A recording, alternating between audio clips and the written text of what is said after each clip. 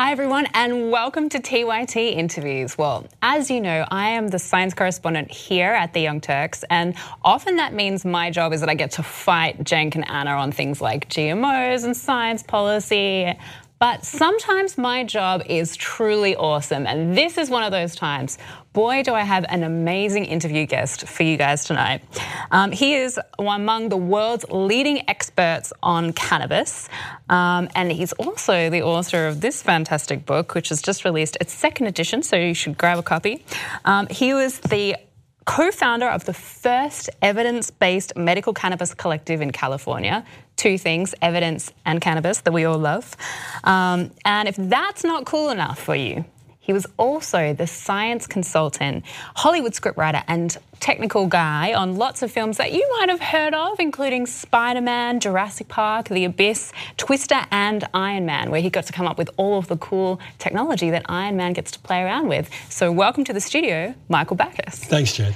So this is the second edition of your book, Cannabis Pharmacy, and in it there's a lot of evidence. I think that's the basis of why you would have put this together. Definitely, yeah. to really kind of compile the evidence into one kind of easy to read format for people. Well, cannabis seems like it's a pretty emotionally charged issue, as is all drug control. So before we get too far into policy issues at the moment, tell me about the evidence for recreational cannabis. Is cannabis something that people should be using if they don't have a medical condition? Is it bad for my health, good for my health?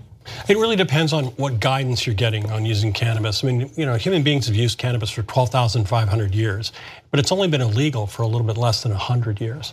And so we have to kind of look at the history of using the plant. It was the most widely used plant medicine in the 19th century in the United States. And all of the major pharmaceutical companies made cannabis tinctures that were widely available over the counter. And so I think that cannabis, if it's used intelligently, is an incredibly safe plant.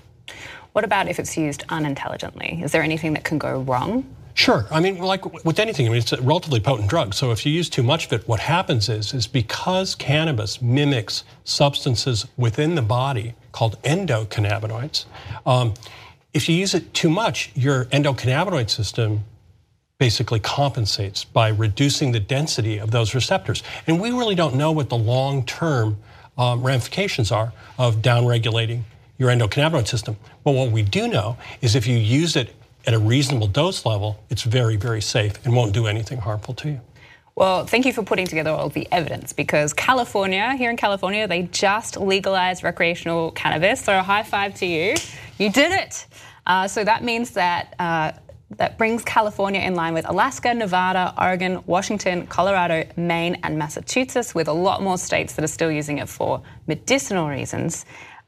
Is cannabis a legitimate medicine? Does it have medicinal uses? Sure. I mean, the evidence goes back all the way to 3500 BC in China.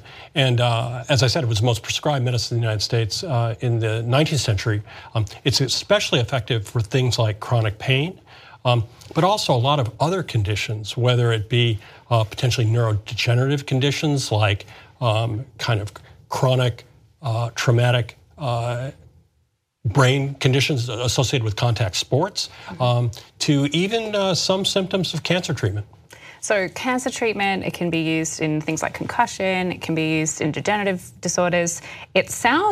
Cannabis sounds like it's a wonder drug. It kind of gives me the hint of like, maybe I'm gonna see it on one of those midday talk shows where they're like, this pill cures everything. Is it really that good? Is there more, like, what is the science being done behind this? Is it really solid, or is there a little bit of scam or hype behind cannabis? Well, it can be used for a lot of different symptoms of diseases. So, it's not used to cure hardly anything, but it's used to treat the symptoms of almost everything.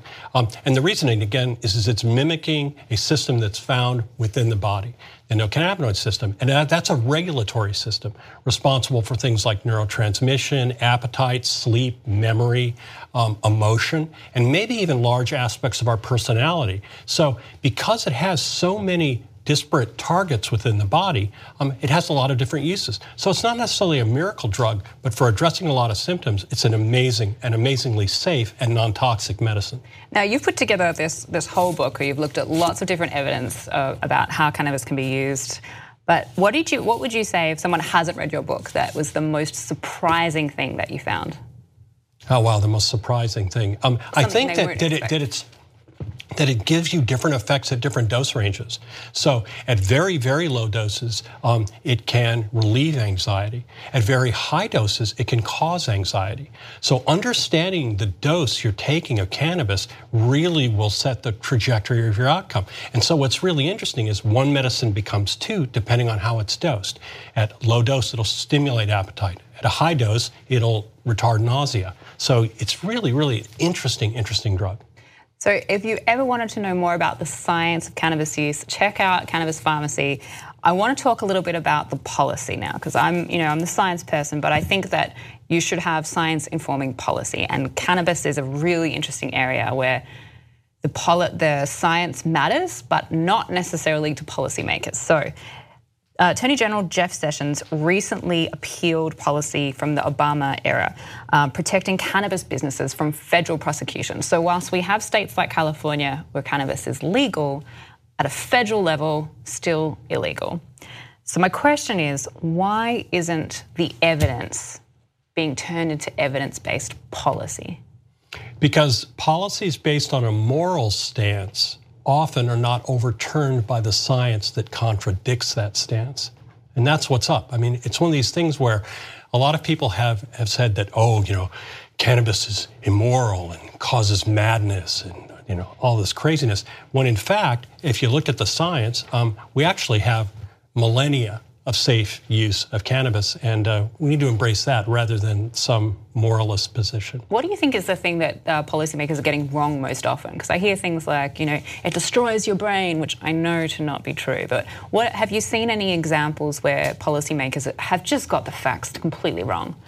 Yeah, I mean, what they do is, the thing is that the endocannabinoid system with which cannabis interacts was only discovered in 1990.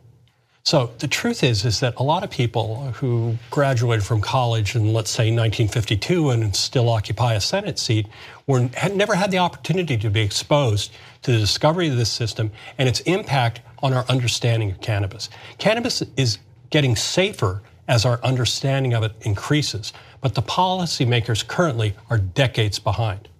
So all our policymakers might need a little bit more science in their lives. There's no question. I mean, they could use it on everything from climate to cannabis. I love that answer. So California just became most recent state to legalize recreational use of cannabis. A few other states have it available for medicinal reasons, but there's still lots of states where it's outright illegal. I heard that New Jersey was going to be the next state to legalize recreational cannabis. What do you think is going to be the next state? I mean, I just think it's a wave, and it's hard to pick which state will come along. I think the states that'll be last to come along are states that don't have public referenda to change the laws, where it's just their legislature that changes the law. So I think Hawaii will be one of the last states to legalize recreational cannabis because of the way their laws are made. Not because the people don't want it. No, I mean, 70% of Americans right now support medical cannabis. I think that may be as high as 80 now. We're up around 60% for legal adult use cannabis. So, I mean, it's changed. Our attitudes have changed, and it's time for our laws to catch up. Do you think that cannabis will ever be totally legal across the board in the United States? Yeah, no question. But I hope that comes with a really, really strong regulatory scheme to make sure that people are educated about how to use it wisely and that products are safe and well labeled and consistent. All right, well, everyone, check out Cannabis Pharmacy so that you yourself are well informed, because I think knowing the evidence behind this it's a really important area of science where people are just getting it wrong and making bad decisions, and then some people are getting it right. So make sure you're well informed. I want to switch gears now with you, Mike, because you're a Hollywood science consultant and you've basically worked with all of my favorite people. So would you mind if I could just be you Would that be okay? Yeah, that'd Can be we fine, just actually. switch lives? Actually, sure. As long as I get a small, reasonably negotiated cut of the action. So how do you become a Hollywood science consultant? How does anyone have that job? How did you first get into the biz? I got in because I met Ron Cobb, who was a conceptual designer on movies like Alien, Dark Star, John Carpenter's first film. He designed the bar scene in Star Wars. And he wanted to get into computers, and so I was really into the Macintosh computer in the early days after Apple introduced it. And I turned him on to how to use Macs in his work, and he turned me on to how to do conceptual design. And so I started working with him and initially did The Abyss with him and James Cameron.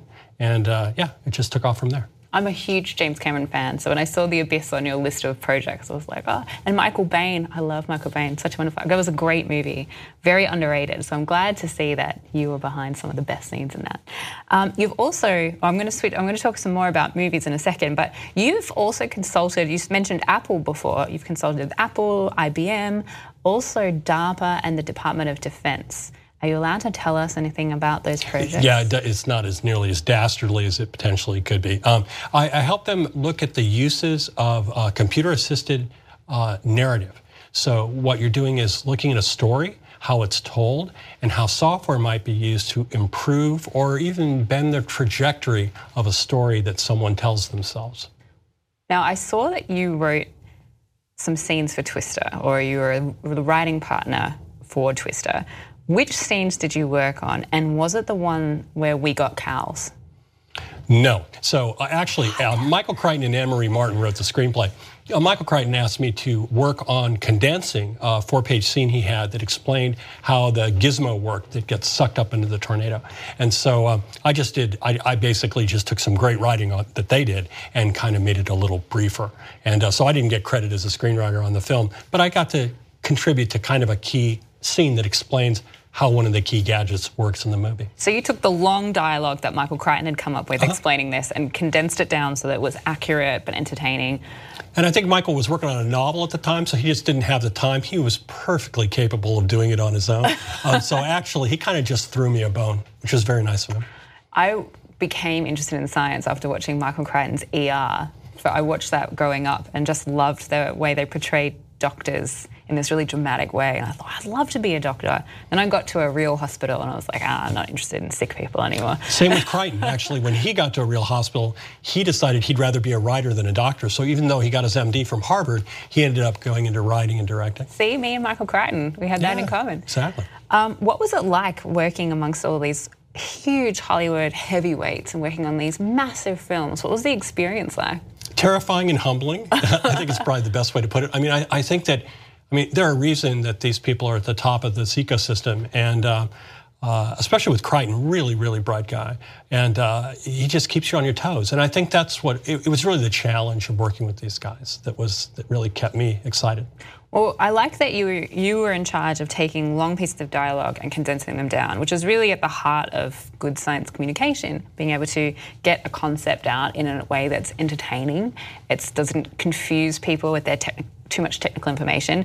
Is that normally what your role is on films, to getting the science down into a way that normal people can understand? Or definitely, and it's kind of a passion of mine anyway. I always used kind of fascinating facts as social currency with my friends. And so it's basically taking that into a professional arena and trying to take a complex topic and distill it down into something that is easily understood, basically. What's the hardest thing you've ever had to explain in a film? Oh my gosh, probably something I didn't do a particularly good job on. I can tell you something I screwed up, which is kind of fun.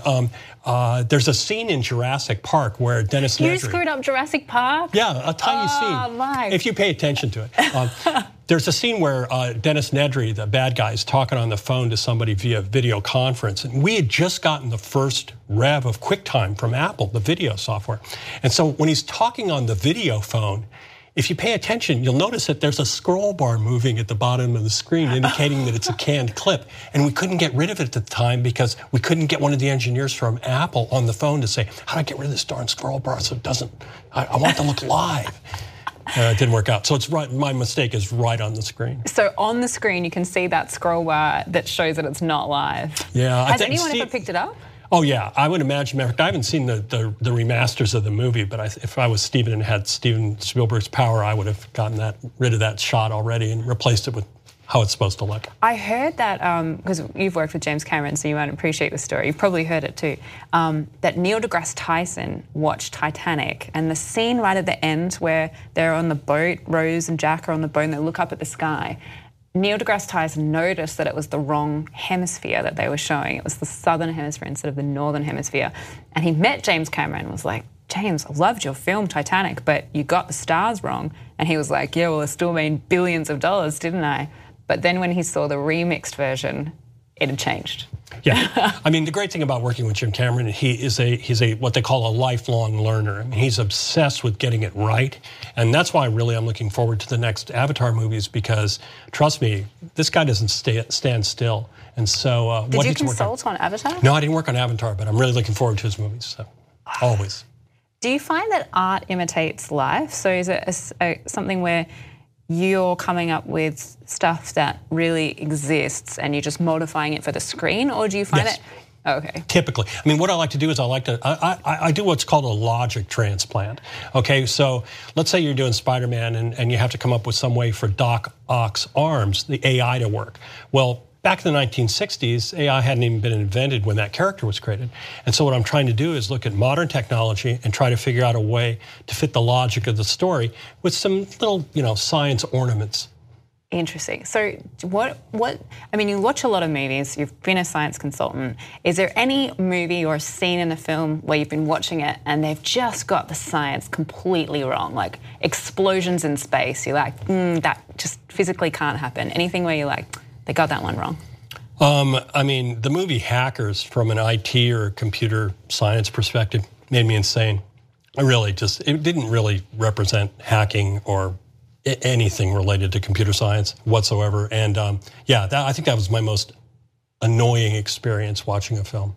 I was talking to our head of programming here at TYT earlier. His name is Matt, and I said that I was interviewing you. And he said, you have to ask Michael, what is a thing that's in a film, that like something that you've put into the film and you thought, everyone's going to love this, and then they didn't notice it? Oh, I think most of everything I've ever done has gone unnoticed by nearly everyone. What did you come up with in Iron Man? Iron Man, actually, I worked on an early draft of the screenplay. And in the early draft of the screenplay, I was coming up with jokes that Iron Man's buddy would play on him based on science, because at that time, Iron Man had a bad drinking problem. And so he was doing things like using liquid nitrogen to freeze the alcohol he was going to drink. So when he took a shot, he basically got hit in the face by an alcohol ice cube and stuff like that. And I came up with an enormous amount of pranks and also ideas for the suit. I wanted to come up with some kind of underlying logic for the AI that would be used and the materials that would be used to fabricate Tony's suit.